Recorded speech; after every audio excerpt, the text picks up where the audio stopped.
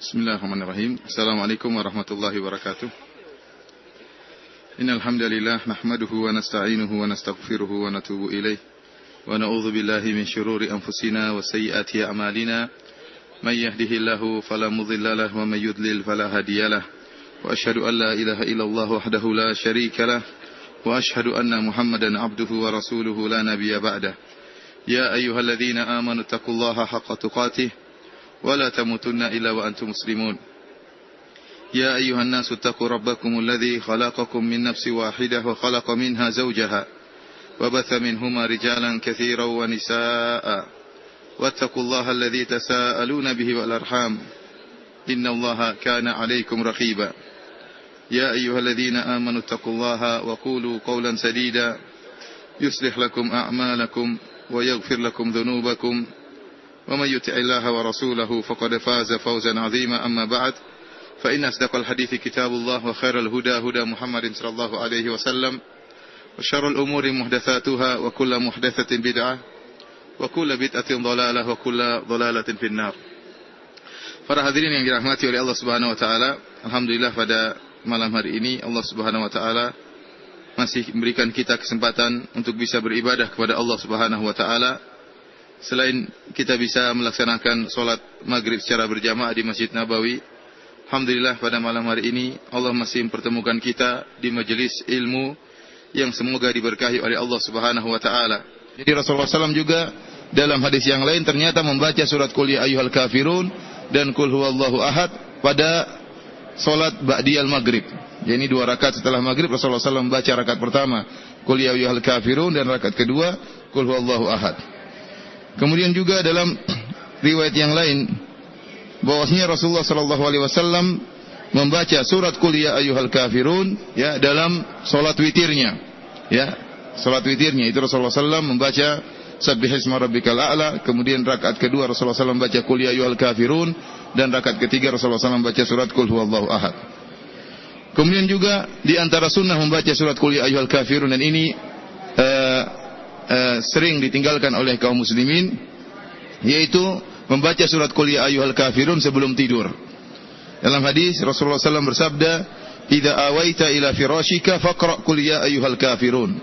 Jika kau hendak tidur, pergi ke tempat tidurmu, bacalah surat Qul ya ayyuhal kafirun. Yang ini menunjukkan bahwasanya disunnahkan seorang membaca surat Qul ya ayyuhal kafirun sebelum tidur. Dari sini bisa kita ambil kesimpulan Rasulullah sallallahu alaihi wasallam sering membaca surat Qul ya ayyuhal kafirun di awal hari dan juga di penghujung malam, ya, sebelum tidur dan juga tatkala di waktu sahur. Rasulullah sallallahu subhanallah dari 2 rakaat sebelum subuh beliau membaca Qul ya ayyuhal kafirun. Kemudian tatkala 2 rakaat setelah maghrib beliau juga membaca Qul ya ayyuhal kafirun. Tatkala hendak tidur beliau juga membaca surat Qul ya ayyuhal kafirun. Tatkala Rasulullah SAW bangun, kemudian melaksanakan tahajud, kemudian melaksanakan salat witir, beliau juga membaca surat Qul ya ayyuhal kafirun. Kemudian beliau juga membaca surat Qul ya ayyuhal kafirun tatkala selesai dari tawaf, yaitu tatkala melaksanakan 2 rakaat setelah tawaf. Yang ini menunjukkan bahwasanya surat ini surat yang penting dan sering dibaca oleh Nabi sallallahu alaihi wasallam karena isinya adalah bara'ah minasyirk, pernyataan berlepas dirinya Nabi sallallahu alaihi wasallam dari kesyirikan. Allah mengatakan Qul ya ayyuhal kafirun, pernyataan yang sangat tegas. Katakanlah wahai Muhammad, ya ayyuhal kafirun, wahai orang-orang yang kafir. La a'budu ma ta'budun, aku tidak akan menyembah apa yang kalian sembah. Wala antum abiduna ma a'bud, dan kalian bukan penyembah Tuhan yang aku sembah. Wala ana abidum ma abadtum, dan aku tidak pernah menjadi penyembah apa yang kalian sembah. Wala antum abiduna ma a'bud, dan kalian tidak pernah pula menjadi penyembah Tuhan yang aku sembah. Lakum dinukum waliyadin, untuk kalian agama kalian dan untukkulah agamaku. Para ahli tafsir menyebutkan sebab turun surat ini, orang-orang musyrikin senantiasa merayu Nabi sallallahu alaihi wasallam untuk menghentikan dakwahnya. Karena Nabi sallallahu alaihi wasallam tidak pernah berhenti dari berdakwah. Ya, beliau terus mendakwahkan kepada orang-orang musyrikin untuk meninggalkan kesyirikan mereka. Oleh karenanya mereka menempuh berbagai macam cara agar Muhammad sallallahu alaihi wasallam berhenti dari dakwah tauhid. Di antaranya mereka menawarkan kepada Nabi sallallahu alaihi wasallam tahta, jabatan, menawarkan kepada Nabi sallallahu alaihi wasallam harta, dan Nabi sallallahu alaihi wasallam tidak tertarik dengan harta. Kemudian ditawarkan kepada Nabi sallallahu alaihi wasallam wanita, akan tapi Nabi sallallahu alaihi wasallam tidak mungkin memilih wanita lantas meninggalkan dakwah tauhid. Terus mereka mengulang-ulangi penawaran tersebut dan terus Nabi menolak akan penawaran mereka. Akhirnya mereka memberi penawaran yang lain, yaitu mereka mengajak Nabi sallallahu alaihi wasallam agar Nabi sallallahu alaihi wasallam menyembah Tuhan mereka selama setahun, dan mereka juga menyembah Tuhannya Nabi sallallahu alaihi wasallam selama setahun. Akhirnya Allah Subhanahu wa taala memerintahkan kepada Nabi sallallahu alaihi wasallam untuk juga menolak penawaran tersebut. Jadi mereka ingin agar Nabi berhenti dari dakwah. Di antaranya mereka rela bertauhid. Seakan-akan orang musyrikin mengatakan, "Thayyib ya Muhammad, kita akan nurut kepada engkau, kami bertauhid selama setahun. Kami tidak akan menyembah Lata dan Uzza, kami tidak akan menyembah Hubal, ya, Manat, dan kami hanya menyembah kepada Allah Subhanahu wa taala selama setahun.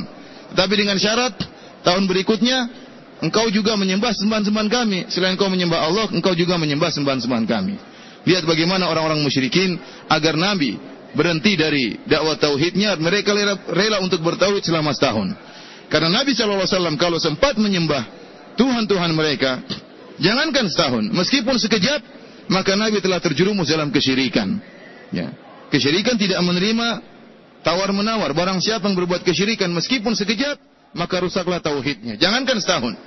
Rasulullah SAW beribadah kepada Lata dan Uzza dan Manat dan Hubal dan berhala-berhala yang ada di sana meskipun hanya sehari, meskipun hanya 1 jam, maka Nabi SAW telah merusak dakwah tauhid yang selama ini Rasulullah SAW dakwahkan. Oleh karenanya mustahil Nabi SAW akan memenuhi permintaan mereka dan memenuhi penawaran mereka. Allah Subhanahu wa taala memerintahkan kepada Nabi untuk tegas dalam hal ini. Qul ya ayyuhal kafirun. Katakanlah wahai Muhammad, ya ayyuhal kafirun, wahai orang-orang kafir. Tidak ada basa-basi dalam hal ini. Nabi tidak mengatakan wahai saudara-saudaraku dari kabilah Arab, wahai kaum Quraisy, tidak. Karena mereka mengajak melakukan kesyirikan, maka bantahannya pun dengan tegas. Berbeda dalam kondisi-kondisi yang lain. Terkadang Nabi SAW menggunakan kata-kata yang lembut. Terkadang Nabi SAW mengambil hati mereka. Namun dalam hal ini karena mereka mengajak Nabi berbuat kesyirikan, maka Nabi membantah mereka dengan perkataan yang tegas. Qul ya ayyuhal kafirun. Katakanlah wahai orang-orang kafir. Jelas. Orang-orang yang beribadah kepada selain Allah adalah orang-orang kafir. La a'budu ma ta'budun. Aku tidak menyembah apa yang kalian sembah. Wala antum abiduna ma a'bud. Dan kalian juga tidak menyembah apa yang aku sembah. Rasulullah SAW mengulangi lagi, wala ana abidum ma abattum. Dan aku tidak pernah akan menjadi penyembah apa yang kalian sembah. Wala antum abiduna ma a'bud.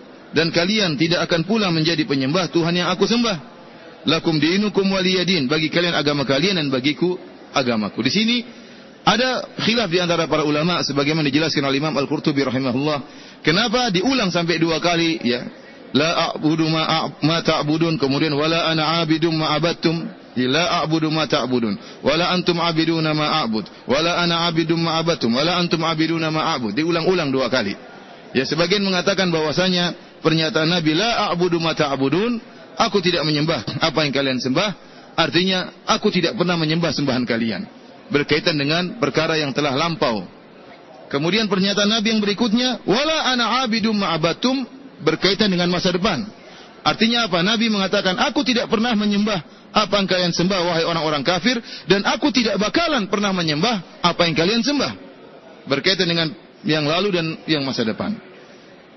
Dan ini ketegasan dari Nabi SAW.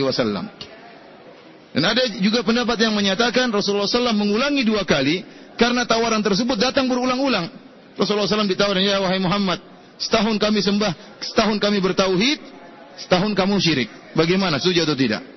Kami bertauhid setahun, kita sama-sama bertauhid setahun, tahun depan kita sama-sama syirik. Nabi tidak mau. Kemudian datang lagi tawaran berikutnya, terus tidak berhenti. Rayu lagi, wahai Muhammad, begini saja supaya kita tidak ribut. Setahun kami bertauhid bersama engkau, kita tidak sembah kecuali Allah Subhanahu wa taala, namun tahun depan kita sama-sama syirik. Sama-sama sembah Allah dan juga sembah kepada Lata dan Uzza, Hubal dan Manat. Oleh karenanya datang pengulangan 2 kali. Aku tidak akan menyembah dan aku tidak bakalan menyembah. Pendapat yang lain juga yang disebutkan oleh Imam Al-Qurtubi rahimahullah. Ma di sini yang kalau tadi tafsiran tadi ma adalah al-mausulah. Tafsiran yang lain ma di situ adalah ma masdariyah. La a'budu ma ta'budun. Artinya aku tidak akan menyembah, la a'budu ibadatakum. Aku tidak akan menyembah sebagaimana cara beribadah kalian. Karena kalian beribadah dengan cara kesyirikan. Meskipun kalian menyembah Allah, tetapi cara ibadah kalian salah. Kalian menyembah Allah dan juga selain Allah. Kalian menyekutukan Allah. Kita tahu orang-orang musyrikin Arab, mereka menyembah Allah, akan tapi mereka juga menyembah selain Allah. Oleh karenanya mereka berhaji, ya mereka melaksanakan umrah, mereka juga salat melaksanakan ibadah di i'tikaf di Masjidil Haram, ya. Mereka tawaf di Ka'bah.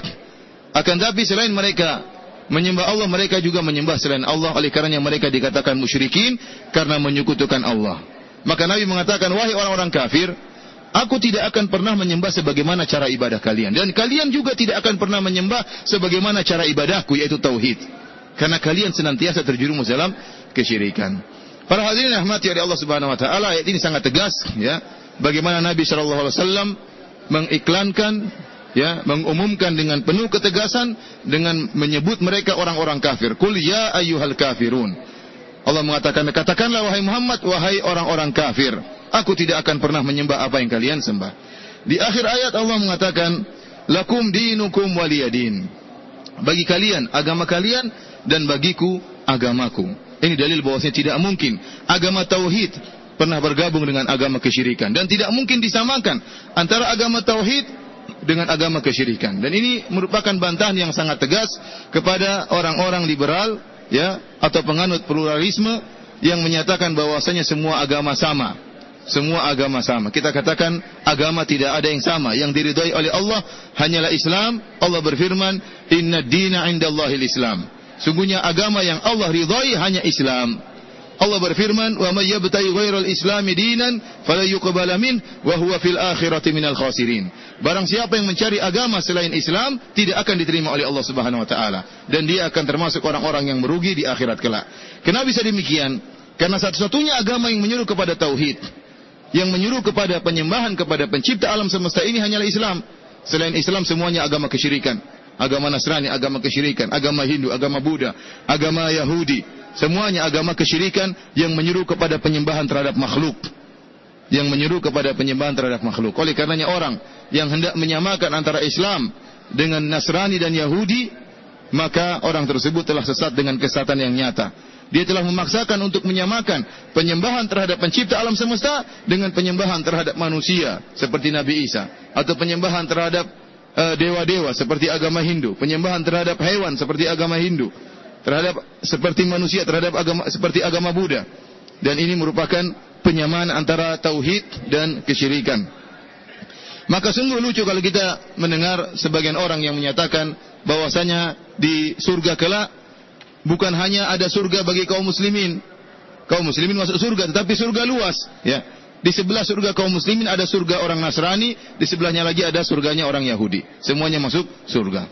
Ini adalah perkara yang ngaco, ya, yang tidak benar, yang menunjukkan, ya, yang melazimkan bahwasanya kesyirikan diridhai oleh Allah Subhanahu wa taala. Bagaimana seorang yang musyrik kemudian masuk surga Allah Subhanahu wa taala?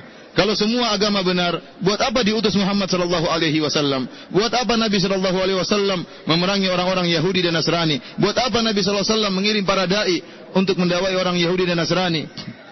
Oleh karena jelas Nabi sallallahu alaihi wasallam mengatakan, "La yasma'u bi ahadun min hadhihi al-ummah yahudiyan kana aw nasraniyan thumma yamutu wa lam yu'min billadhi ursiltu bihi illa kana min ahli an-nar." Tidak seorang pun dari umat ini, Yahudi atau Nasrani, yang mendengar tentang aku, tentang Muhammad sallallahu alaihi wasallam, kemudian tidak beriman dengan apa yang aku bawa, kecuali dia termasuk penghuni neraka jahanam.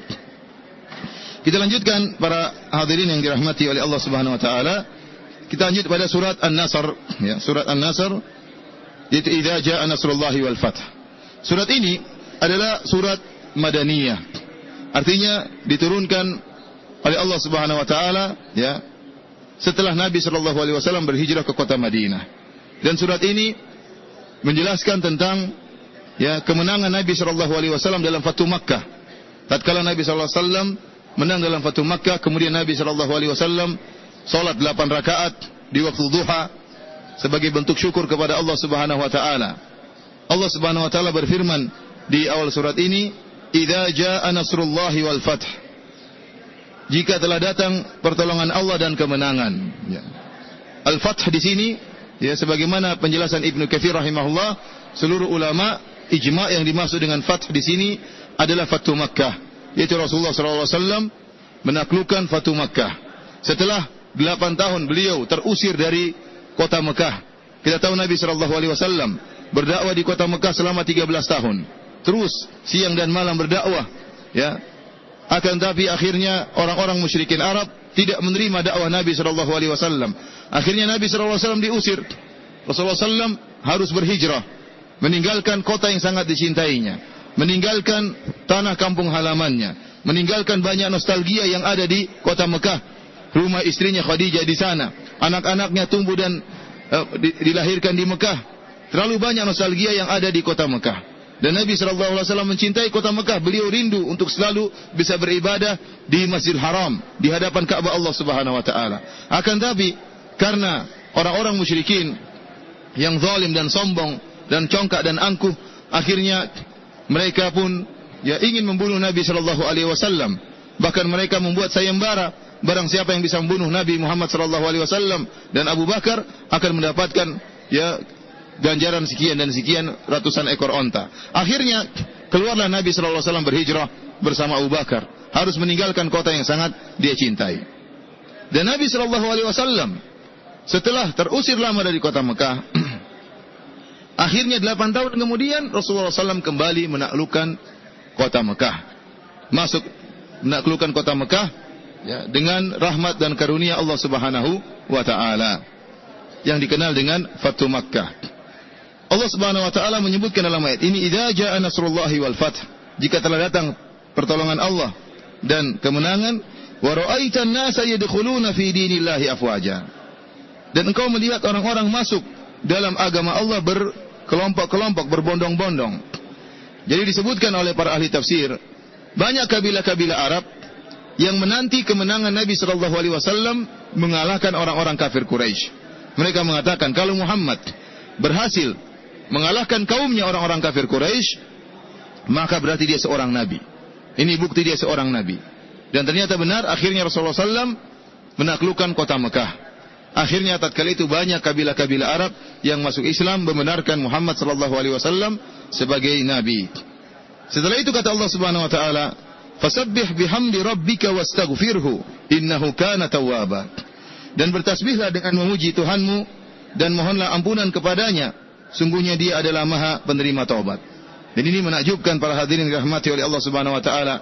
Allah Subhanahu wa taala, ya, setelah menjelaskan tentang nikmat dan karunia, kemenangan yang Allah berikan kepada Rasulullah SAW, Allah menyuruh Nabi untuk bertasbih dengan memuji Allah, dan Allah menyuruh Nabi untuk beristighfar. Untuk beristighfar kepada Allah Subhanahu wa taala. Fasabbih bihamdi. Fasabbih artinya sucikanlah Allah Subhanahu wa taala dari segala bentuk kekurangan. Sucikanlah Allah Subhanahu wa taala dari segala bentuk kesyirikan. Bihamdi. Bihamdi artinya disertai dengan pengagungan dan pujian. Jadi alhamdu dalam bahasa Arab artinya memuji, menyanjung disertai dengan pengagungan dan kecintaan. Beda dengan al-madhu. Jadi beda antara alhamdu dengan al-madhu. Kalau al-madhu, pujian juga dalam bahasa Indonesia sama artinya, pujian dan sanjungan. Tetapi kalau al-madhu, pujian, madah, itu tidak mesti disertai dengan pengagungan dan kecintaan. Contohnya saya memuji bangunan, saya mengatakan bangunan ini indah. Tidak berarti saya mencintai bangunan tersebut. Tidak berarti saya mengagungkan bangunan tersebut. Saya mengatakan misalnya tembok ini tembok yang bagus. Bukan berarti saya mencintai tembok tersebut. Bukan berarti tidak lazim saya mengagungkan tembok tersebut. Tetapi kalau alhamdulillah, saya memuji Allah, maka disertai dengan pengagungan dan kecintaan. Maka dalam bahasa Arab dikenal dengan alhamdu. Allah mengatakan fasabbih bihamdi rabbika, dan sucikanlah Allah Subhanahu wa taala disertai dengan sanjungan kepada Allah Subhanahu wa taala. Jadi selain mensucikan Allah dari segala bentuk kesyirikan, mensucikan Allah dari segala bentuk kekurangan, sertakanlah dalam pensucian tersebut pujian-pujian terhadap Allah Subhanahu wa taala. wastaghfirhu, dan mintalah ampunan kepada Allah Subhanahu wa taala. Setelah turun surat ini, Rasulullah sallallahu alaihi wasallam sering membaca dalam ruku' dan sujudnya, subhanakallahumma rabbana wa bihamdika Allahumma ghfirli. Ya, dalam sujud dan ruku'nya Rasulullah SAW sering membaca zikir ini. Subhanakallahumma rabbana wa bihamdika Allahumma ghfirli. Karena Allah mengatakan fasabbih bihamdi rabbika wastaghfir. Rasulullah SAW bertasbih dan beristighfar dalam ruku dan sujudnya, mengamalkan firman Allah Subhanahu wa taala surat ini. Kemudian Allah mengatakan innahu kana tawwaba. Sungguhnya Allah Subhanahu wa taala Maha penerima taubat. Para hadirin yang dirahmati oleh Allah Subhanahu wa taala, surat An-Nasr dikenal dengan nama yang lain, itu surat Taudi', yaitu surat perpisahan. Surat perpisahan. Kenapa? Setelah turun surat ini, maka Nabi sallallahu alaihi wasallam tidak lama kemudian datang ajalnya. Datang ajal Nabi sallallahu alaihi wasallam setelah turun surat ini.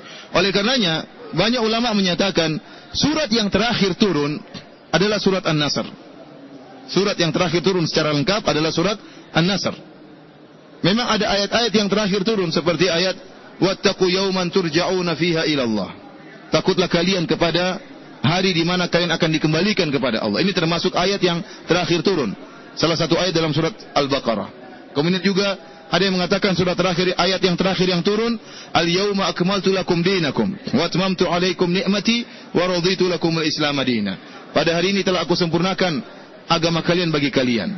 Tatkala turun, Nabi sallallahu alaihi wasallam sedang berhaji, yaitu tatkala wukuf di padang Arafah. Ini ayat-ayat yang terakhir turun.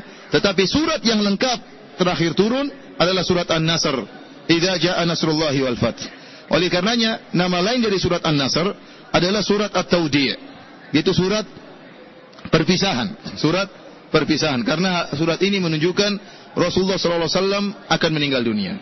Dalam satu riwayat, tatkala Umar bin Khattab radhiyallahu taala anhu mengumpulkan Ahlul Badar, mengumpulkan para sahabat senior, kemudian Umar bin Khattab radhiyallahu taala anhu juga mengajak Ibnu Abbas radhiyallahu taala anhuma untuk masuk dalam musyawarah tersebut, dalam rapat tersebut. Sebagian sahabat agak heran tatkala melihat Umar membawa Ibnu Abbas. Kenapa? Karena Ibnu Abbas masih sahabat kecil, masih muda umurnya. Sementara sahabat-sahabat yang lain mereka juga punya anak-anak yang hebat sebagaimana Ibnu Abbas. Dan Ibnu Abbas memiliki lebihan.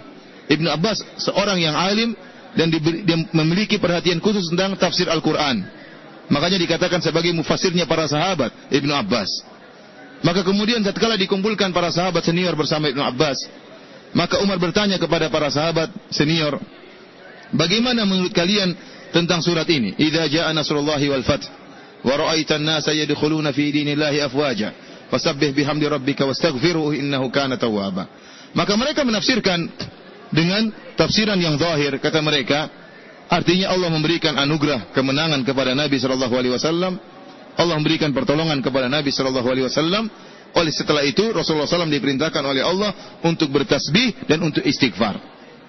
Ini zahir dari surat An-Nasr. Kemudian Umar bertanya kepada Ibnu Abbas, bagaimana menurut engkau wahai Ibnu Abbas tentang surat ini?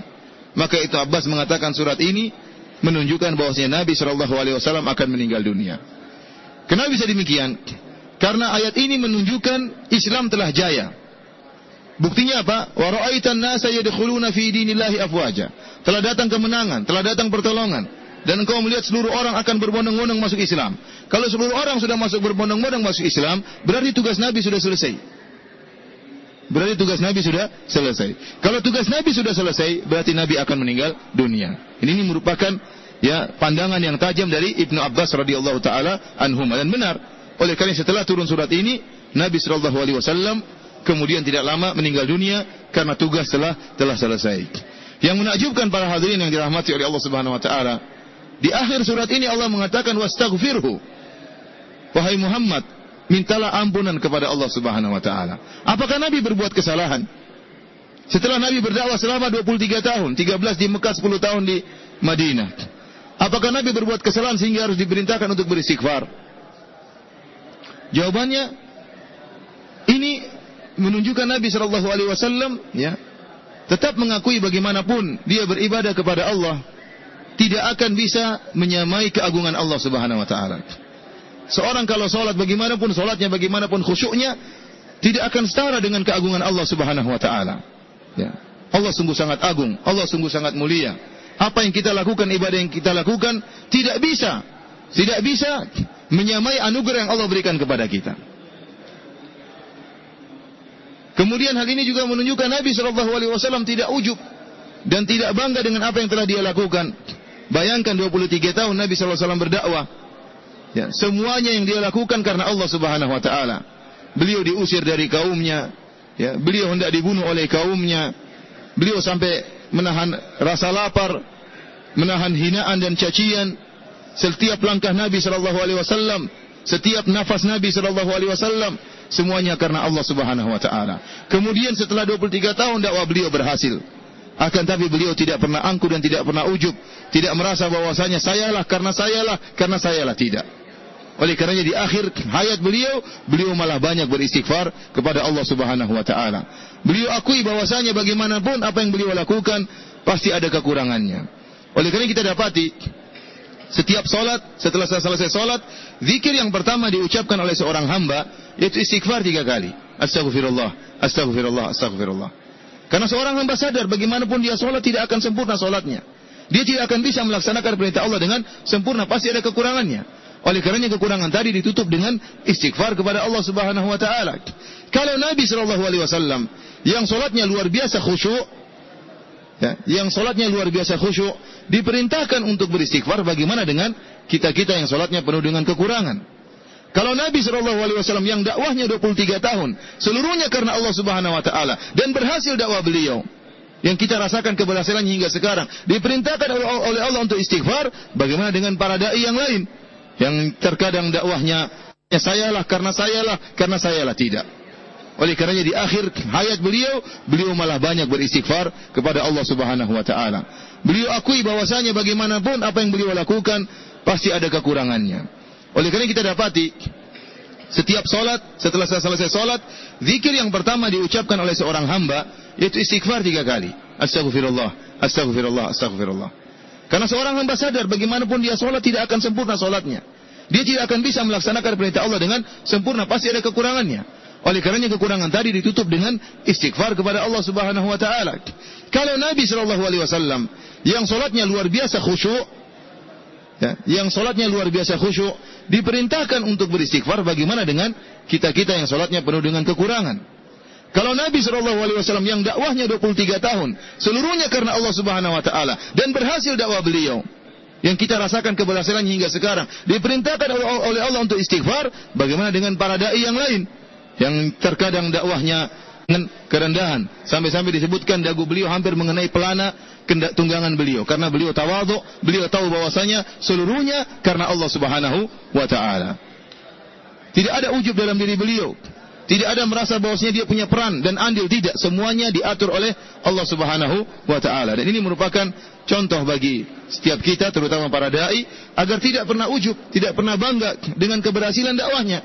Lihat Nabi SAW 23 tahun berdakwah, diperintahkan oleh Allah Subhanahu wa taala untuk beristighfar. Setelah itu, setelah turun surat ini, Nabi SAW memperbanyak istighfar. Subhanakallahumma rabbana wa bihamdika Allahumma ghfirli. Beliau baca tatkala ruku dan beliau baca tatkala sujud.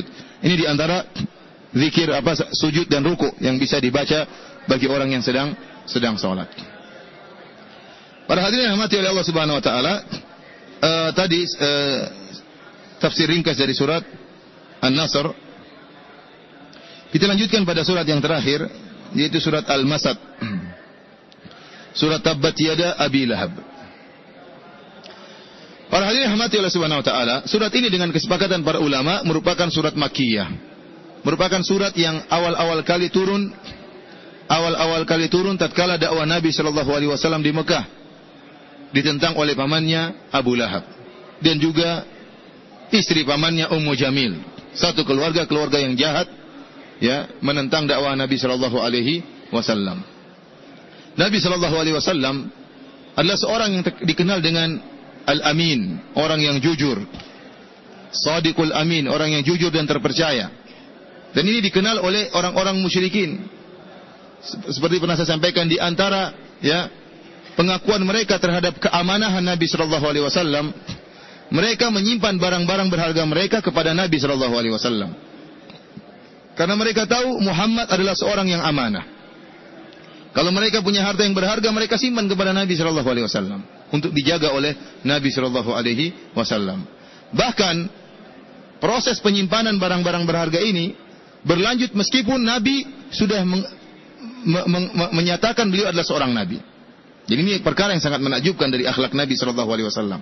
Orang-orang musyrikin sebelum Muhammad menjadi nabi, diangkat menjadi nabi, mereka nitip barang-barang berharga.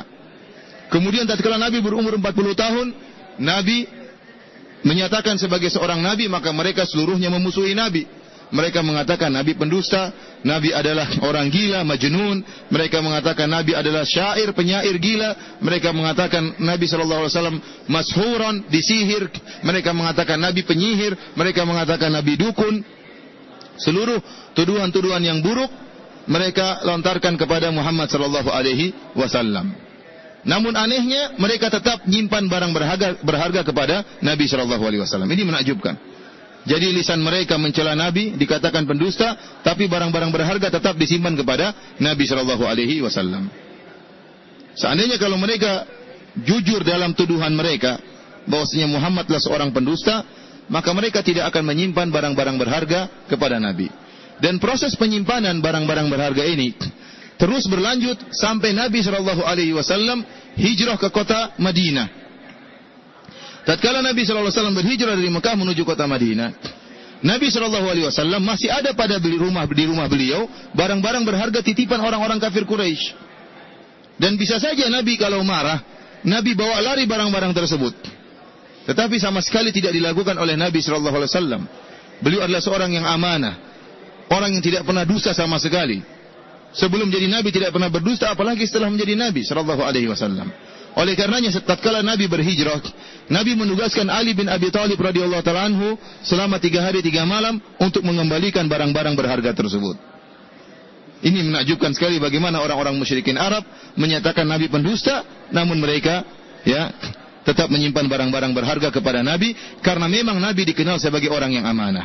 Di antara bukti bahwasanya Nabi dikenal sebagai orang-orang yang amanah, tatkala terjadi perselisihan antara orang-orang pembesar-pembesar kafir Quraisy tatkala mereka membangun Ka'bah. Sebagaimana saya sering sampaikan ceritanya. Tatkala umur Nabi 35 tahun, Ka'bah mengalami kerusakan. Sehingga orang-orang kafir Quraisy mereka rapat, kemudian mereka bermusyawarah dan mereka berniat untuk memugar atau memperbaiki Ka'bah. Akhirnya mereka memilih agar Ka'bah dicongkel, dihancurkan, diganti dengan batu yang baru. Bukan diperbaiki, tapi batu-batu yang lama dihancurkan, kemudian diganti dengan batu-batu yang baru karena umur Ka'bah sudah tua. Akhirnya mereka pun bekerja bakti, kerjasama, dihancurkanlah Ka'bah tersebut. Kemudian mereka membangun Ka'bah dengan batu-batu yang baru. Setelah mereka selesai membangun Ka'bah, tinggal Hajar Aswad yang belum diletakkan pada posisinya. Terjadilah khilaf di antara orang-orang Quraisy tatkala itu. Mereka tahu bahwasanya Hajar Aswad adalah batu yang mulia. Dan mereka ingin kabilah mereka lah yang meletakkan Hajar Aswad pada tempatnya. Hanya meletakkan Hajar Aswad pada tempatnya, mereka ribut. Mereka tahu bahwasanya kabilah yang mulia dialah yang berhak untuk meletakkan Hajar Aswad pada tempatnya. Akhirnya kabilah yang lain mengatakan kami yang meletakkan Hajar Aswad. Kabilah yang lain mengatakan kami yang meletakkan Hajar Aswad. Sehingga terjadilah khilaf di antara kabilah-kabilah tersebut. Bahkan dalam sebagian riwayat menyebutkan khilaf ini berlanjut selama 3 hari 3 malam atau beberapa hari. Sampai akhirnya mereka bersumpah dengan darah tatkala itu, bahwasanya kita akan nekat menumpahkan darah kita, yang penting kabilah kita yang meletakkan Hajar Aswad pada tempatnya. Namun di ujung tatkala khilaf mereka, perselisihan mereka semakin keras, tiba-tiba ada yang punya ide, begini saja daripada kita ribut, kita tunggu orang yang pertama kali masuk ke Masjidil Haram dan kita serahkan urusan kita kepada dia. Apa yang dia putuskan kita terima. Tatkala mereka sedang menanti, tiba-tiba masuklah Nabi Muhammad SAW dari Babu Sofa. Sebagaimana hadis ini diriwayatkan oleh Imam Ahmad dalam musnadnya dengan sanad yang hasan. Maka tatkala Nabi SAW masuk, serentak mereka berkata, Atanal amin, radina bil amin. Kata mereka, telah datang kepada kita orang yang amanah, Mereka kenal yang ternyata yang masuk adalah Muhammad SAW. Tatkala Nabi belum menjadi Nabi, masih berumur 35 tahun. Mereka sepakat Muhammadlah orang yang amanah. radina bil amin, dan kami ridha dengan keputusan Muhammad. Maka datanglah Nabi Muhammad sallallahu alaihi wasallam memberi ide kepada mereka, ide yang mereka setujui, dan ini menunjukkan cerdasnya Nabi sallallahu alaihi wasallam. Maka Nabi menggelarkan selendang atau menggelarkan kain, kemudian Nabi meletakkan hajar aswad di tengah kain tersebut. Kemudian Nabi memerintahkan seluruh kabilah memegang ujung kain tersebut, jadi ngangkatnya bareng-bareng supaya tidak ribut. Kalau satu yang angkat nanti ribut, yang lain tidak setuju. Akhirnya Nabi mempunyai ide, bagaimana kalau diangkat bareng-bareng? Setujulah mereka semua. Jadi mereka semua rata dan semuanya mulia karena sama-sama mengangkat hajar aswad. Maka rame-ramelah mereka mengangkat hajar aswad. Setelah sampai pada tempatnya, Nabi yang letakkan. Jadi yang mulia siapa? Nabi sallallahu alaihi wasallam. Mereka cuma tinggal ngangkatin doang, yang meletakkan siapa? Rasulullah sallallahu alaihi wasallam. Namun mereka ridha dengan keputusan Muhammad sallallahu alaihi wasallam. Intinya saya ingin sampaikan, Nabi dikenal sebagai orang yang amin, yang terpercaya. Tatkala Nabi berusia 40 tahun, 5 tahun berikutnya dari kejadian ini, baru saja kejadian. Seakan-akan Allah mempersiapkan kejadian ini, mengingatkan kembali kepada mereka bahwasanya Muhammadlah orang yang amanah. Apakah kalian lupa dengan kejadian 5 tahun yang lalu? Tatkala kalian hampir menumpahkan darah kalian, ya, kemudian kalian ridho dengan keputusan orang yang amanah. Sekarang 5 tahun berikutnya kalian mengatakan Muhammad pendusta. Ini suatu yang mustahil, tapi mereka lakukan.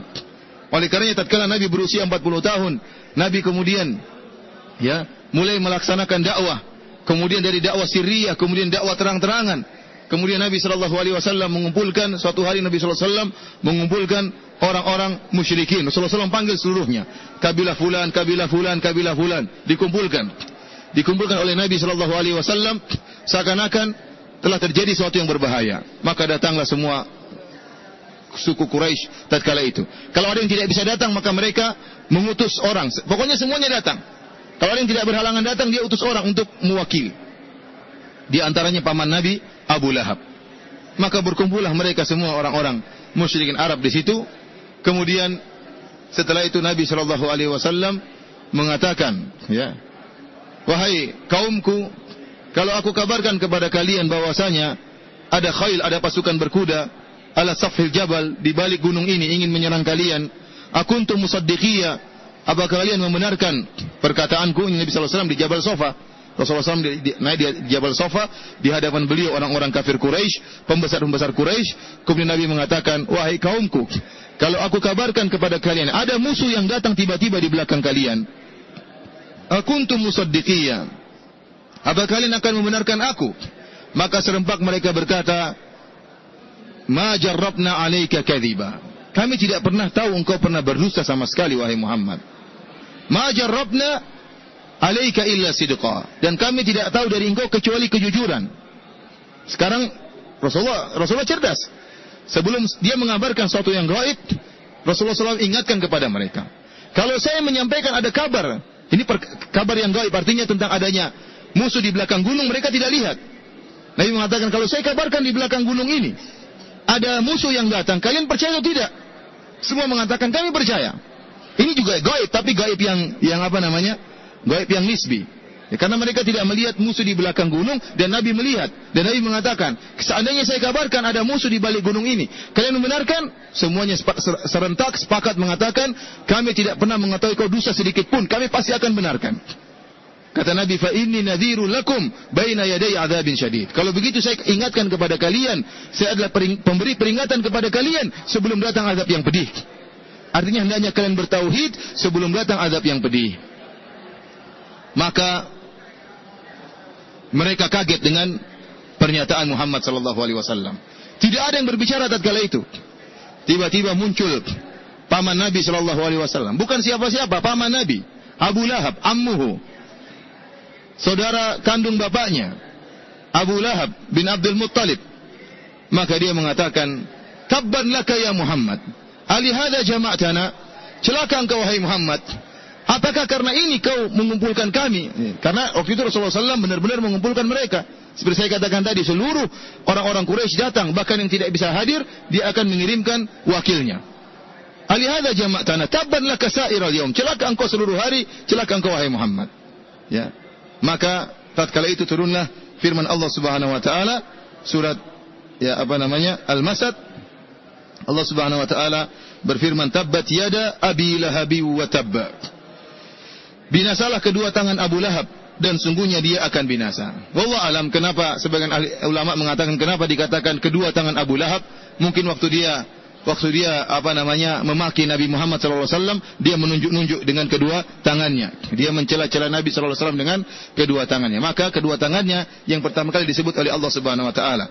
Allah mengatakan tabbat yada Abi Lahab. Ada yang mengatakan karena dua tangan merupakan perwakilan dari segala sesuatu. Seorang kalau hendak melakukan sesuatu, maka dia gunakan dengan kedua tangannya. Intinya celaka Abu Lahab kedua tangannya dan seluruh tubuhnya. Ya. Kata Allah tabbat yada Abi Lahab. Binasalah kedua tangan Abi Lahab. Wa tabb. Kenapa diulangi? Dan binasalah. Tabbat wa tabb. Tabbat wa tabba. Kenapa diulangi celaka dan celaka? Kata para ulama, ini penekanan bahwasanya dia sungguh celaka. Ada yang mengatakan tabbat yang pertama doa. Semoga celaka engkau wahai Abu Lahab. Semoga celaka engkau. Kemudian kata Allah wa tabb, dan dia benar-benar celaka. Dan dia benar-benar celaka. Jadi pertama doa, yang kedua pengkhabaran. Semoga engkau celaka wahai Abu Lahab, dan ternyata dia benar-benar celaka. Abu Lahab ini luar biasa permusuhannya kepada Nabi sallallahu alaihi wasallam. Jadi subhanallah, kalau kita lihat paman-paman Nabi, bermodel-model paman-paman Nabi sallallahu alaihi wasallam. Ada Abu Lahab, ada Abu Talib, ada Hamzah. Hamzah bin Abdul Muttalib. Semuanya anak-anaknya Abdul Muttalib. Semuanya saudara kandungnya ayahnya Nabi, Abdullah bin Abdul Muttalib. Abu Lahab memusuhi Nabi sallallahu alaihi wasallam. Abu Talib membela dakwah Nabi sallallahu alaihi wasallam tetapi meninggal dalam keadaan kafir. Ya. Kemudian paman Nabi yang berikutnya siapa? Hamzah bin Abdul Muttalib meninggal dalam perang Uhud. Kemudian juga ada Al-Abbas bin Abdul Muttalib, paman Nabi yang belakangan masuk Islam belakangan. Ini paman-paman Nabi SAW yang sering disebutkan dalam sejarah. Yang pertama Abu Lahab, yang kedua Abu Talib yang membela dakwah Nabi tapi akhirnya meninggal dalam keadaan syirik. Kemudian Hamzah bin Abdul Muttalib yang membela Nabi sejak awal akan tapi meninggal dalam perang Uhud. Kemudian Abbas belakangan baru masuk Islam. Abu Lahab adalah paman Nabi yang paling memusuhi Nabi SAW. Bahkan disebutkan tatkala Abu Lahab, dalam riwayat Abu Lahab, tatkala Nabi SAW berdakwah di Mina. Jadi Rasulullah SAW, kita tahu bahwasanya saya katakan tadi, orang-orang musyrikin Arab mereka dahulu berhaji dan juga mereka umrah. Karena mereka beriman kepada Allah tapi mereka melakukan kesyirikan. Kalau mereka datang ke Mina, kesempatan berbagai macam kabilah dari Jazirah Arab, dari Yaman, dari mana-mana datang ya untuk melaksanakan ibadah haji, maka datanglah Nabi SAW mendatangi kabilah tersebut satu persatu. Nabi dakwah Islam kepada mereka. Nabi dakwah tauhid. Nabi menyuruh mereka untuk meninggalkan kesyirikan. Namun setiap kali Nabi selesai berdakwah, Nabi pergi, muncullah Abu Lahab. Abu Lahab mengatakan, jangan kalian dengar orang ini orang gila, majnun. Padahal ponakannya sendiri. Ini apa? Sabi, keluar dari adat nenek moyangnya. Kadzab, dia adalah pendusta. Ini yang ngomong gini siapa? Pamannya sendiri Abu Lahab. Dan ini pemandangan yang sangat buruk. Seorang berdakwah dimusuhi oleh keluarga terdekatnya, pamannya sendiri. Kalau seandainya saya berdakwah, terus yang memusuhi saya orang lain, bukan kerabat saya, orang masih bilang ini orang hasad. Ini orang dengki. Tetapi kalau yang memusuhi saya adalah saudara bapak saya, maka akan timbul dalam firasat orang, ini orang enggak beres, pamannya saja memusuhi. Pamannya saja memusuhi. Dan Abu Lahab waktu memprovokasi kabilah-kabilah Arab untuk menolak dakwah Nabi SAW, dia cerdas. Dia menyebutkan satu istilah. Dia tidak mengatakan Nabi penyihir, dia tidak mengatakan Nabi dukun, tapi dia mengatakan hadza sabi. Ini adalah orang, sabi itu artinya apa? Orang yang keluar dari adat nenek moyangnya. Karena Abu Lahab tahu bahwasanya keluar dari tradisi itu perkara yang susah. Orang yang keluar dari tradisi pasti dicela. Oleh karena itu tatkala Nabi SAW mendakwahi tauhid, apa kata orang musyrikin? Inna wajadna aba'ana ala ummah wa inna ala atharihim muqtadun. Kami mendapati nenek moyang kami di atas tradisi ini, tradisi kesyirikan, dan kami hanya tinggal mengikuti tradisi nenek moyang. Oleh karenanya agar orang-orang tetap di atas agama mereka dan meninggalkan dakwah Nabi, maka dia mengatakan hadza sabi. Ini Muhammad orang yang keluar dari tradisi kita. Jangan dengarkan dia keluar dari tradisi kita. Sehingga orang tidak mau masuk Islam. Maka Nabi tatkala dicela oleh pamannya, Nabi pergi beranjak ke kabilah berikutnya. Nabi berdakwah lagi. Menyampaikan tauhid, mengingatkan orang dari kesyirikan. Abu Lahab datang lagi, tidak ngekor terus sama Nabi. Abu Lahab ini kurang ajar, dia ngikut terus sama Nabi. Setelah Nabi berdakwah ngomong, dia ngomong lagi. Kan repot, kita baru ceramah, diceramain lagi sama orang yang membatalkan seluruh perkataan kita. Paman kita lagi. Ini makanya saya katakan tadi, seandainya kalau yang musuhi Nabi adalah orang yang muda seperti dia, dari kabilah yang lain, maka orang mengatakan, anak muda yang ini hasad pada yang pertama. Tetapi tatkala yang mencela Nabi, pamannya sendiri, lebih tua daripada Nabi SAW, maka orang-orang mengatakan ini pasti nggak beres anak muda ini. Dan terus demikian Nabi berpindah kepada kabilah yang lain. Abu Lahab terus mengikuti Nabi dan Nabi tidak menggubris Abu Lahab. Ini juga kata para ulama, tidak semua cercaan dan celaan harus digubris. Kalau ada maslahatnya dibantah, kalau enggak perlu. Ya. Oleh karenanya tatkala Nabi berbicara Abu Lahab ngomong, Nabi lanjutkan lagi. Ngomong dakwah lagi Abu Lahab, ceramah lagi, Nabi tinggalkan, Nabi tidak bantah. Nabi pergi lagi kabilah yang lain, ceramah Abu Lahab juga ceramah. Sama-sama ceramah. Para hadirin rahmati Allah Subhanahu wa taala, ini menunjukkan bagaimana ya jengkelnya Abu Lahab kepada Muhammad sallallahu alaihi wasallam. Yang seharusnya dia dukung, ini kan ponakan dia. Harusnya dia dukung. Lihat Abu Talib. Abu Talib mendukung keponakannya. Karena kalau keponakan, secara logika kalau ponakannya ini menjadi orang yang top, menjadi orang ternama, menjadi pemimpin, dia juga beruntung karena dia pamannya. Tetapi Abu Lahab karena kesyirikannya, ya, dia tidak mau dengan dakwah tauhid, maka ponakannya pun dia perangi. Oleh karena itu dapati paman-paman Nabi semuanya senang sama Nabi. Lihat Abu Talib, meskipun dia syirik dia bela Nabi. Hamzah bela Nabi. Al-Abbas akhirnya membela Nabi sallallahu alaihi wasallam. Namun Abu Lahab yang aneh sendiri, dia membenci dakwah dari keponakannya. Dinamakan dengan Abu Lahab. Abu Lahab namanya Abdul Uzza. Namanya siapa? Abdul Uzza bin Abdul Muttalib. Tetapi Allah tidak menyebutkan namanya di sini, karena namanya isinya kesyirikan. Kalau Fir'aun Allah sebut namanya Fir'aun. Fir'aun namanya tidak mengandung kesyirikan. Tetapi Abdul Uzza, hambanya berhala Uzza, itu nama yang mengandung kesyirikan. Oleh karenanya Allah tidak menyebutkan Abdul Uzza dalam Al-Quran. Tapi Allah sebutkan gelarnya Abu Lahab. Abu Lahab. Abu Lahab ini dikatakan Abu Lahab. Disebutkan karena wajahnya agak merah-merah. Ada yang mengatakan wajahnya bersinar dan dia tampan.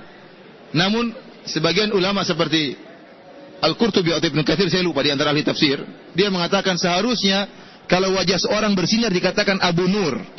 Abu apa? Abu Nur, orang yang bercahaya wajahnya. Tetapi Allah mentakdirkan orang-orang tidak menggelari Abu Lahab dengan Abu Nur, Abu Cahaya, tetapi Abu Lahab, Abu Menyala. Jadi wajahnya bersinar tapi digelari oleh orang-orang dengan orang yang memiliki wajah menyala-nyala. Dan ternyata akan dimati yang menyala-nyala. Allah mengatakan, Tabbat yada Abi Lahab wa tab. Celaka kedua tangan Abu Lahab, dan benar dia celaka. Ma aghna anhu maluhu wa ma kasab. Tidaklah berfaedah kepadanya harta bendanya dan apa yang ia usahakan. Dalam sebagian riwayat menyatakan Abu Lahab mengatakan apa? Kalau saya masuk neraka, saya akan tebus neraka dengan harta dan anak-anakku. Maka turunlah ayat ini, ma aghna anhu maluhu wa ma kasab. Tidak ada faedahnya di akhirat kelak. Harta, anak-anak, kabilah, jabatan, pangkat, kedudukan, penghormatan manusia, semuanya tidak bermanfaat di akhirat. Yang bermanfaat hanyalah amal soleh. Sekarang kita punya harta bertumpuk-tumpuk, punya harta segunung, tidak ada faedahnya. Kita meninggal pun tidak bawa harta. Bagaimana harta tersebut bisa bermanfaat bagi kita? Tidak ada manfaatnya. Bahkan apalagi di Arab Saudi, seorang kaya raya meninggal tidak ada yang dia bawa. Bahkan tidak ada uang yang dia keluarkan. Kafan dia gratis. Kafan dia tidak ada. Semuanya gratis. Harta mengatakan ma aghna anhu maluhu wa ma kasab. Tidak akan berfaedah hartanya dan anak-anaknya. Kita punya anak 100 pun tidak akan. Kita punya anak buah sebanyak pun. Kita punya pegawai sebanyak apapun. Kita punya jabat. Itu kondisi di akhirat. Kata Allah, ma aghna anhu maluhu wa ma kasab. Bendanya dan apa yang dia usahakan. Kata para ulama, ma kasab di sini adalah anaknya. Anaknya tidak bisa menolong dia. Sayasla naran dzata lahab. Ya. Dia akan dimasukkan dalam api neraka yang bergejolak. Dzata lahab. Dia Abu Lahab dimasukkan dalam lahab. Lahab artinya menyala-nyala. Dia gelarnya Abu Lahab, akan dimasukkan dalam neraka yang lahab. menyala-nyala, dimasukkan dan dipanggang oleh api yang menyala tersebut. Subhanallah, ini diantara surat yang isinya mukjizat. Allah mengabarkan di awal dakwah Nabi. Surat ini turun di awal dakwah Nabi. Allah mengatakan Abu Lahab ini akan masuk neraka jahanam. Ini menunjukkan Abu Lahab tidak bakalan muslim, tidak akan masuk Islam. Fir'aun saja Allah mengatakan kepada Nabi Musa, ya, faqula lahu qawlan layyina la'allahu yatadhakkaru aw yakhsha. Allah tidak mengabarkan kepada Nabi Musa Fir'aun bakalan masuk neraka jahanam. Tapi Allah mengatakan, pergilah kepada Fir'aun, dakwahilah dia dengan perkataan yang lembut, siapa tahu dia sadar, kata Allah Subhanahu wa taala. Allah tidak mengabarkan hal gaib, tidak bisa menolong dia. Sayasla naran dzata lahab. Ya. Dia akan dimasukkan dalam api neraka yang bergejolak, dzata lahab. Dia Abu Lahab dimasukkan dalam lahab. Lahab artinya menyala-nyala. Dia gelarnya Abu Lahab, akan dimasukkan dalam neraka yang lahab, menyala-nyala, dimasukkan dan dipanggang oleh api yang menyala tersebut. Subhanallah, ini diantara surat yang isinya mukjizat. Allah mengabarkan di awal dakwah Nabi. Surat ini turun di awal dakwah Nabi. Allah mengatakan Abu Lahab ini akan masuk neraka jahanam. Ini menunjukkan Abu Lahab tidak bakalan muslim, tidak akan masuk Islam. Fir'aun saja Allah mengatakan kepada Nabi Musa, ya, faqula lahu qawlan layyina la'allahu yatadhakkaru aw yakhsha. Allah tidak mengabarkan kepada Nabi Musa Fir'aun bakalan masuk neraka jahanam. Tapi Allah mengatakan, pergilah kepada Fir'aun, dakwahilah dia dengan perkataan yang lembut, siapa tahu dia sadar, kata Allah Subhanahu wa taala. Allah tidak mengabarkan hal gaib ini kepada Nabi Musa. Allah tidak mengatakan dosa dakwahi dia bakalan masuk neraka, enggak. Tapi Allah mengatakan, wahai Musa, pergilah engkau dan Harun kepada Firaun, sungguh dia telah melakukan hal yang melampaui batas, kanlah kepada dia yang sadar. Allah tidak mengabarkan bahwasanya dia bakalan di neraka jahanam. Beda dengan Abu Lahab. Allah dakwah Nabi, kata Allah, saya kafir dan tidak bakalan masuk Islam. Dan ini sama seperti Allah mengatakan, wala yatamannahu abadan bima qaddamat aydihim. Kalau mengatakan kepada orang-orang Yahudi yang mereka menyatakan bahwasanya kami kalaupun masuk neraka cuma sebentar, ya.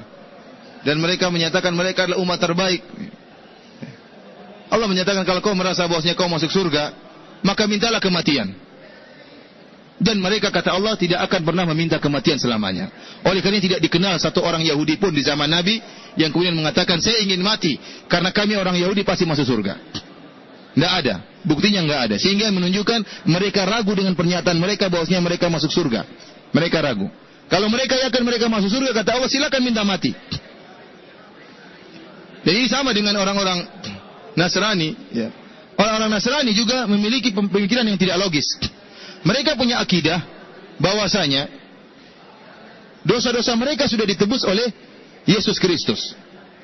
Yesus Kristus atau Isa diutus untuk menebus dosa-dosa mereka, sehingga mereka sudah bersih dari dosa-dosa, dan mereka pasti masuk surga. Dan sering mereka mengejek orang-orang Islam. Mereka mengatakan, agama kamu tidak menjamin surga, agama kami menjamin surga. Kenapa? Karena Yesus sudah diutus, kemudian telah menebus dosa-dosa mereka. Kalau kalian merasa masuk surga, ya sudah, bunuh diri aja masuk surga. Kalian mengapain hidup di dunia ini lama-lama? Kenapa hidup dunia? Kamu tahu di surga kenikmatan yang sangat enak dan lezat, tidak bisa dibandingkan dengan dunia. Kenapa kalian lama-lama di dunia? Kenapa pingin sehat, pingin mati aja, mati langsung masuk surga. Namun tidak pernah mereka lakukan. Minum racun selesai masuk surga. Nah, beda dengan Islam. Islam mengajarkan bahwasanya seorang tidak tahu bagaimana nihayatnya, maka hendaknya dia berusaha terus beramal soleh. Semakin tinggi banyak amalnya, semakin tinggi surganya. Dan dia tidak pernah merasa aman dari dosa-dosanya. Setelah itu Allah Subhanahu wa taala menyebutkan, wa imra'atuhu hammalatal hatab. Dan begitu pula istrinya pembawa kayu bakar. Ini ada beberapa pendapat di kalangan ahli tafsir. Istri Abu Lahab, ini keluarga kurang ajar ya. Suami istri kompak. Suami dan istri kompak. Abu Lahab sama istri siapa? Ummu Jamil. Ummu Jamil ini juga suka mencela Nabi Muhammad sallallahu alaihi wasallam. Ya. Selalu mencela Nabi sallallahu alaihi wasallam. Sebagaimana kita sebutkan tatkala turun surat Al-Duha, ya, dia mengatakan, kenapa Muhammad Apakah temanmu meninggalkan engkau? Sudah berapa hari tidak kelihatan? Dia mencela Nabi sallallahu alaihi wasallam. Demikian juga di sini. Disebutkan dia mengangkat kayu bakar. Ada yang mengatakan bahwasanya Ummu Jamil ini, istrinya Abu Lahab, adalah suka melakukan namimah. Dan kayu bakar adalah untuk menyalakan permusuhan. Jadi suaminya ya selalu ceramah, setelah ceramahnya Nabi ceramah di mana dia ceramah lagi. Nabi ceramah di mana dia ceramah lagi. Istrinya pun tidak kalah. Dia pun mengobarkan namimah. Oh, Muhammad gini. Jalan ke sana sini agar masyarakat memusuhi Nabi Muhammad sallallahu alaihi wasallam. Ini pendapat. Istrinya suka namimah, mengadu domba. Pendapat yang lain mengatakan Ummu Jamil dia membawa kayu bakar Dia membawa kayu bakar dan duri-duri dan diletakkan di jalan Nabi. Di malam hari kalau Nabi keluar supaya menginjak kayu tersebut atau menginjak duri-duri tersebut. Ada yang mengatakan ini cerita tentang akhirat. Di akhirat nanti suaminya dibakar dan dia membawa kayu bakar untuk membakar suaminya. Atau dia membantu proses dibakarnya siapa? Suaminya. Allah alam bisawab. Ya, intinya istrinya ikut serta dalam kelakuan suaminya yang menentang dakwah. Kata Allah, fi jidiha hablum min masad. Dan di lehernya ada tali dari sabut. Ya. Masad ya disebut, ada yang mengatakan sabut atau dari semacam tumbuhan dibuat semacam kalung. Ada yang mengatakan masad juga diitlakan kepada besi. Jadi Allah akan mengalungkan dia dengan kalung dari api neraka jahanam. Apakah api neraka tersebut berupa kayu yang terbakar ataukah besi yang dibakar oleh Allah yang melekat pada dadanya. Disebutkan karena Ummu Jamil dia punya kalung mahal. Dia mengatakan saya akan menginfakkan kalung ini untuk memusuhi dakwah Muhammad. Saya akan menginfakkan kalung ini untuk memusuhi dakwah Muhammad. Oleh karenanya balasannya maka Allah memberikan dia kalung yang merupakan api neraka jahanam yang akan menyiksa dia di akhirat kelak. Kemanapun dia pergi, kalung yang panas tersebut menyertai dia. Dan ini merupakan azab yang pedih yang Allah berikan kepada Abu Lahab dan istrinya. Inilah para hadirin yang dirahmati oleh Subhanahu wa taala, tafsir ringkas yang bisa kita sampaikan pada kesempatan hari ini dari tafsir surat Al-Kafirun, kemudian surat An-Nasr dan surat Tabat Yada atau surat Al-Masad ya. Dan insyaallah besok kita lanjutkan ya bagian terakhir dari juz amma, yaitu 3 kul huwallahu ahad, kul a'udzu birabbil falaq dan kul a'udzu birabbin nas. Dan setelah itu kita akan selesai dari tafsir juz amma. Kemudian mungkin akan kita lanjutkan apakah sirah nabawiyah ataukah kita akan lanjutkan dengan arba'in nawawiyah. Insyaallah akan kita pikirkan. Sampai di sini ada yang bertanya, saya persilahkan. Silakan Pak, silakan Mas di sini Mas. Saya tidak dengar Mas ini. Akan hal ini, namun hadisnya lemah. Al-Imam Abu Daud meriwayatkan dalam sunannya dalam bab al-isbal fi salat, bab tentang isbal dalam salat. Kemudian beliau membawakan riwayat an Abi Ja'far an Atha bin Yasar an Abi Hurairah qala. Dari Abu Ja'far, dari Atha bin Yasar, dari Abu Hurairah, dia berkata, bainama rajulun yusalli musbilan izarahu idh qala Rasulullah sallallahu alaihi wasallam lahu idhhab fatawadda. Tatkala ada seorang yang salat dalam kondisi sarungnya isbal, melebihi mata kakinya, faqala lahu Rasulullah sallallahu alaihi wasallam, maka Nabi berkata kepada dia, idhhab fatawadda, pergilah engkau dan ulangi wudu'mu. Fadhahaba fatawadda thumma jaa. Kemudian dia pergi dan dia berwudu, kemudian datang lagi. Nabi berkata lagi, idhhab fatawadda, pergilah engkau dan berwudulah. Maka dia pergi dan berwudu lagi, kemudian datang lagi kedua kalinya. Rasulullah SAW mengatakan, pergilah engkau berwudu. Maka dia berkata, wahai Rasulullah, ya. Maka ada seorang berkata kepada Nabi SAW, tatkala dia menyuruh orang tersebut pergi, orang itu pergi dan berwudu. Ada yang berkata kepada Nabi, ya Rasulullah, amartahu an yatawadda thumma sakatta anhu. Qala innahu kana yusalli wa huwa musbil. Wahai Rasulullah, engkau menyuruh dia berwudu, kemudian engkau diam dari dia. Maka Rasulullah SAW mengatakan, tadi dia salat dalam kondisi musbilun izarahu, dalam kondisi sarungnya atau izarnya musbil. Wa inna Allaha jalla dzikruhu la yaqbalu salata rajulin musbilin izarahu. Dan Allah tidak akan menerima salatnya orang yang isbal. Ini hadis yang sering dijadikan dalil bahwasanya orang yang salat dalam keadaan isbal, salatnya tidak diterima. Namun hadis ini hadis yang lemah karena dalam perawinya ada namanya Abu Ja'far, dan Abu Ja'far ini la yu'raf ismuhu. Tidak diketahui siapa dia, tidak diketahui namanya, hanya dikenal kunyahnya. Sehingga tidak ditahu siapa orangnya majhul. Sebagaimana dikatakan oleh Al-Hafiz Ibn Hajar, dikatakan juga Al-Munziri, dan dijelaskan oleh Syekh Albani rahimahullah dalam Dhaif Sunan Abi Daud. Oleh karenanya hadisnya lemah. Dari sini kita tahu bahwasanya seorang yang sholat dalam keadaan isbal tidak dikatakan sholatnya tidak sah. Tetapi kembali masalah isbal, permasalahan kembali kepada masalah khilaf para ulama tentang masalah isbal. Kebanyakan ulama atau jumhur ulama, di antaranya ulama Syafi'iyah seperti Al-Imam Syafi'i, kemudian Al-Imam Nawawi rahimahullah menyatakan bahwasanya barang siapa yang isbal dalam kondisi tidak sombong, hanya sekedar isbal, maka dia terjerumus dalam sesuatu yang makruh. Tetapi kalau seorang isbal karena sombong, ijma ulama itu adalah haram. Saya ulangi, barang siapa yang memanjangkan celananya untuk bergaya, untuk sombong, ya, maka kesepakatan ulama ini hukumnya haram dan diancam dengan azab yang pedih karena disertai dengan kesombongan. Tetapi jika seorang isbal celananya lebih dari mata kaki, tidak disertai dengan kesombongan, maka ijma ulama dia juga makruh. Artinya semuanya tidak disukai, hanya ulama khilaf aja ini makruh atau haram. Kalau karena sombong, maka semuanya menyatakan haram. Tapi kalau tidak sombong, maka semuanya mengatakan makruh, sebagian mengatakan haram.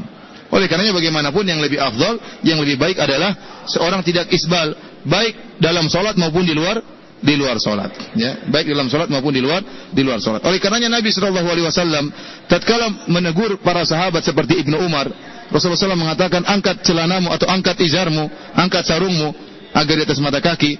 Nabi tegur semuanya, dan Nabi tidak mengatakan kamu sombong atau tidak. Kalau kamu tidak sombong biarin aja.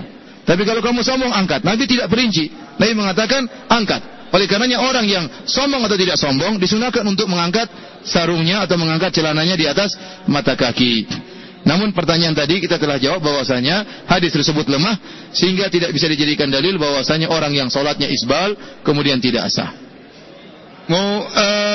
Masalah memelihara jenggot, ya, ini sudah saya jelaskan dalam buku saya yang terbaru, judulnya Ajaran Mazhab Imam Syafi'i yang ditinggalkan. Al-Imam Syafi'i dalam kitabnya sebagaimana dinukil oleh Ibnu Rif'ah dan juga ulama Syafi'i yang lainnya, bahwasanya Imam Syafi'i mengharamkan mencukur habis jenggot. Ya, bahwasanya mencukur habis jenggot diharamkan. Dan ini dinukil ijma oleh para ulama dari baik mazhab Zahiriyah maupun mazhab Hambali, ya, maupun mazhab Hanafi maupun mazhab Maliki. Dan saya nukil seluruh perkataan ulama di situ. Dan pendapat yang dipilih oleh Imam Nawawi, saya ulangi, Imam Nawawi ulama besar dari mazhab Syafi'i. Ya, beliau sebutkan dalam kitabnya Al-Majmu' Syarhul Muhadzab. Beliau mengatakan bahwasanya pendapat yang dipilih bahwasanya membiarkan jenggot tumbuh wa alla yata'arrad li taqsiri syai'in minhu aslan atau minha aslan. Bahwasanya yang terpilih adalah dibiarkan jenggot tumbuh dan tidak cukur sedikit pun. Dibiarkan jenggot tumbuh. Ini pendapat Al-Imam Nawawi rahimahullah. Adapun Al-Mawardi dalam kitabnya Al-Hawil Kabir, Al-Mawardi mengatakan barang siapa yang mencabut-cabut jenggotnya, ya, maka ditolak syahadahnya, ditolak persaksiannya. Jadi kalau ada orang suka cabut-cabut jenggot, dia mau menjadi saksi nikah, ditolak, tidak boleh. Ini perkataan siapa? Al-Mawardi dalam kitabnya Al-Hawi Al-Kabir.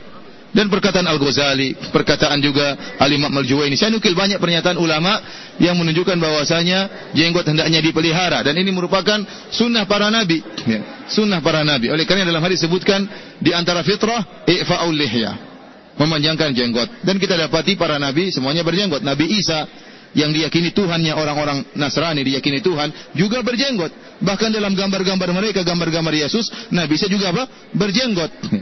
Oleh karenanya kalau kita lucu mendapati orang-orang Nasrani mencela orang Islam yang berjenggot, sementara Tuhan mereka juga apa? Berjenggot. Nabi Musa, Nabi Harun semuanya berjenggot. Oleh karenanya jenggot hendaknya jangan dicukur, tapi hendaknya dibiarkan tumbuh. Bahkan disebutkan oleh Al-Imam Al-Ghazali dalam kitabnya Ihya Ulumuddin, ya, dari Shuraih Al-Qadhi. Shuraih Al-Qadhi adalah seorang ulama besar di mazhab Syafi'i. Dia mengatakan waditu anna li lihyatan atau anna waditu an asyari al-lihya walau bi asyra alaf. Kata dia, aku berangan-angan untuk membeli jenggot meskipun harus bayar 10.000 dinar atau 10.000 dirham. Kalau 10.000 dirham berarti sekitar 1.000 dinar. Dan 1.000 dinar sekitar 4 kilogram emas. Dia mengatakan apa? Saya kalau ada jenggot dijual dengan harga 4 kilogram emas, saya akan beli. Bayangkan. Ini perkataan siapa? Syuraih Al-Qadhi. Demikian juga ashab Al-Ahnaf bin Qais. Para sahabat Al-Ahnaf bin Qais. Al-Ahnaf bin Qais ini orang yang hebat dalam banyak hal. Cuma dia satu punya kekurangan, dia tidak punya jenggot. Sampai teman-temannya mengatakan, wadidna an nasyariya lahu al-lihya walau bi 20,000. Mereka mengatakan kami berangan-angan untuk memberikan jenggot buat sahabat kami Al-Ahnaf bin Qais meskipun harus bayar 20.000, yaitu sekitar 2.000 dinar atau 20.000 dirham, berarti 20.000 dinar sekitar 8 kilogram emas. Kalau ada jenggot dijual dengan harga 8 kilogram emas, kami akan belikan. Tetapi ternyata jenggot tidak dijual dan jenggot juga tidak dirental, tidak disewakan. Jadi di mana mau beli? Intinya para hadirin yang dirahmati Allah Subhanahu wa taala, mereka para anbiya dan para sahabat, mereka berusaha memanjangkan jenggot, dan itu fitrah, dan juga dalam rangka menyelisihi orang-orang musyrikin. Kata Rasulullah SAW, khaliful majus, silsilah orang-orang majusi. Di zaman Nabi ada 3 model orang musyrikin. Di zaman Nabi ada musyrikin Arab, orang-orang Quraisy seperti Abu Jahal, Abu Lahab, mereka jenggot mereka panjang. Abu Lahab, Abu Jahal dan teman-temannya. Ada namanya orang majusi di orang Persia, penyembah api, mereka cukur jenggot habis. Ada namanya orang-orang Yahudi dan Nasrani. Orang-orang Yahudi dan Nasrani, mereka merapikan jenggot mereka, jadi tidak dibiarkan panjang, dicukur pendek. Maka Nabi memerintahkan kita untuk khaliful majus, selisih orang majusi, dan selisih juga orang-orang Yahudi dan Nasrani. Dalam hadis disebutkan dari Abu Umamah, ada sahabat mengatakannya, Rasulullah, ahlul kitab, mereka yakusuna athaninahum, mereka mencukur pendek jenggot-jenggot mereka. Maka Nabi mengatakan, silsilah mereka, panjangkan jenggot kalian dan cukur kumis-kumis kalian. Dari sini Nabi menyuruh kita untuk menyelisih orang majusi yang cukur habis jenggot, dan menyuruh kita juga menyelisihi orang-orang Yahudi yang mencukur pendek jenggot. Caranya dengan memanjangkan jenggot, sebagaimana yang dilakukan oleh Nabi SAW dan para sahabatnya. Dan sampai sekarang kita dapati orang-orang kafir tetap tidak memelihara jenggot. Yang memelihara jenggot sebagian kecil dari mereka, seperti orang Yahudi, sebagian kecil mereka memelihara jenggot. Itu pun kalau mereka jenggot mereka panjang, mereka kuncir, mereka apa? Pelintir, ada ciri khasnya. Intinya memelihara jenggot tetap disunahkan sampai saat ini, dan ini pendapat ulama Syafi'iyah tadi saya sebutkan, ya, perkataan Al-Imam Al-Ghazali, kemudian perkataan Al-Mawardi, perkataan Al-Imam Nawawi rahimahullah, dan perkataan Imam Syafi'i yang dalam kitabnya Al-Um yang mengharamkan mencukur habis jenggot.